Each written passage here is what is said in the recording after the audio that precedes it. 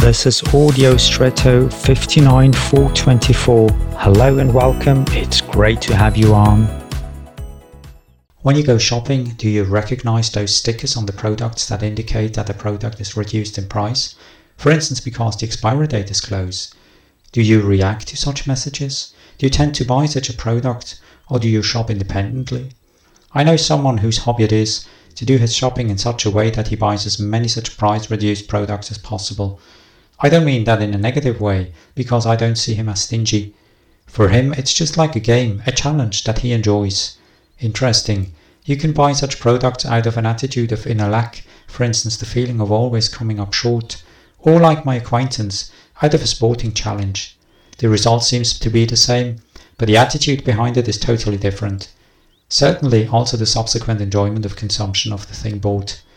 Which attitude are you closer to, the one of scarcity and fear of falling short, or the one of confident good supply?